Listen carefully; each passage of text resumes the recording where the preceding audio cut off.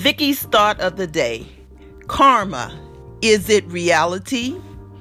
Last night I read an article about a prominent celebrity who is suffering from Alzheimer's, whose husband has his mistress, who he defines as his life partner, living in the house with them.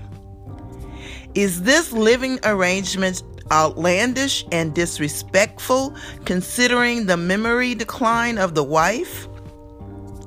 As I read this, a couple of thoughts are traveling in my mind, like what goes around comes around. Then the word karma drops in my mind, and I became curious to find out exactly what the word karma means. Karma. Bad actions lead to rebirth in the lower order of being. Good behavior leads to rebirth in the higher orders. In other words, if you do bad things will happen to you. And when you do good things will happen to you.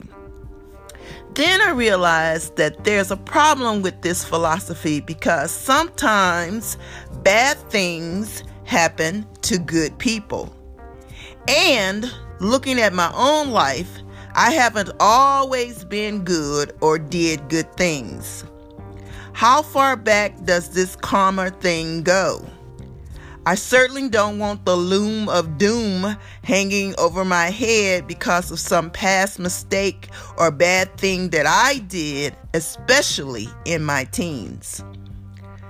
Karma is a Buddhist term. A Buddhist master adds a rebuttal to our interpretation of it.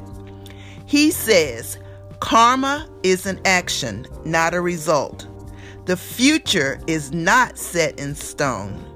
You can change the course of your life right now by changing your volition, intentional acts, and self-destructive patterns. I certainly agree with that. So, from now on, I'm going to let the outcome of others' life be determined by someone of a higher authority and just focus on my own thoughts and actions. Now, don't get me wrong, I still have my opinions, but beyond that, I'm not going to use that word karma as a punitive outcome of one's life. Change is always an option. So glad I can exercise it. No karma for me.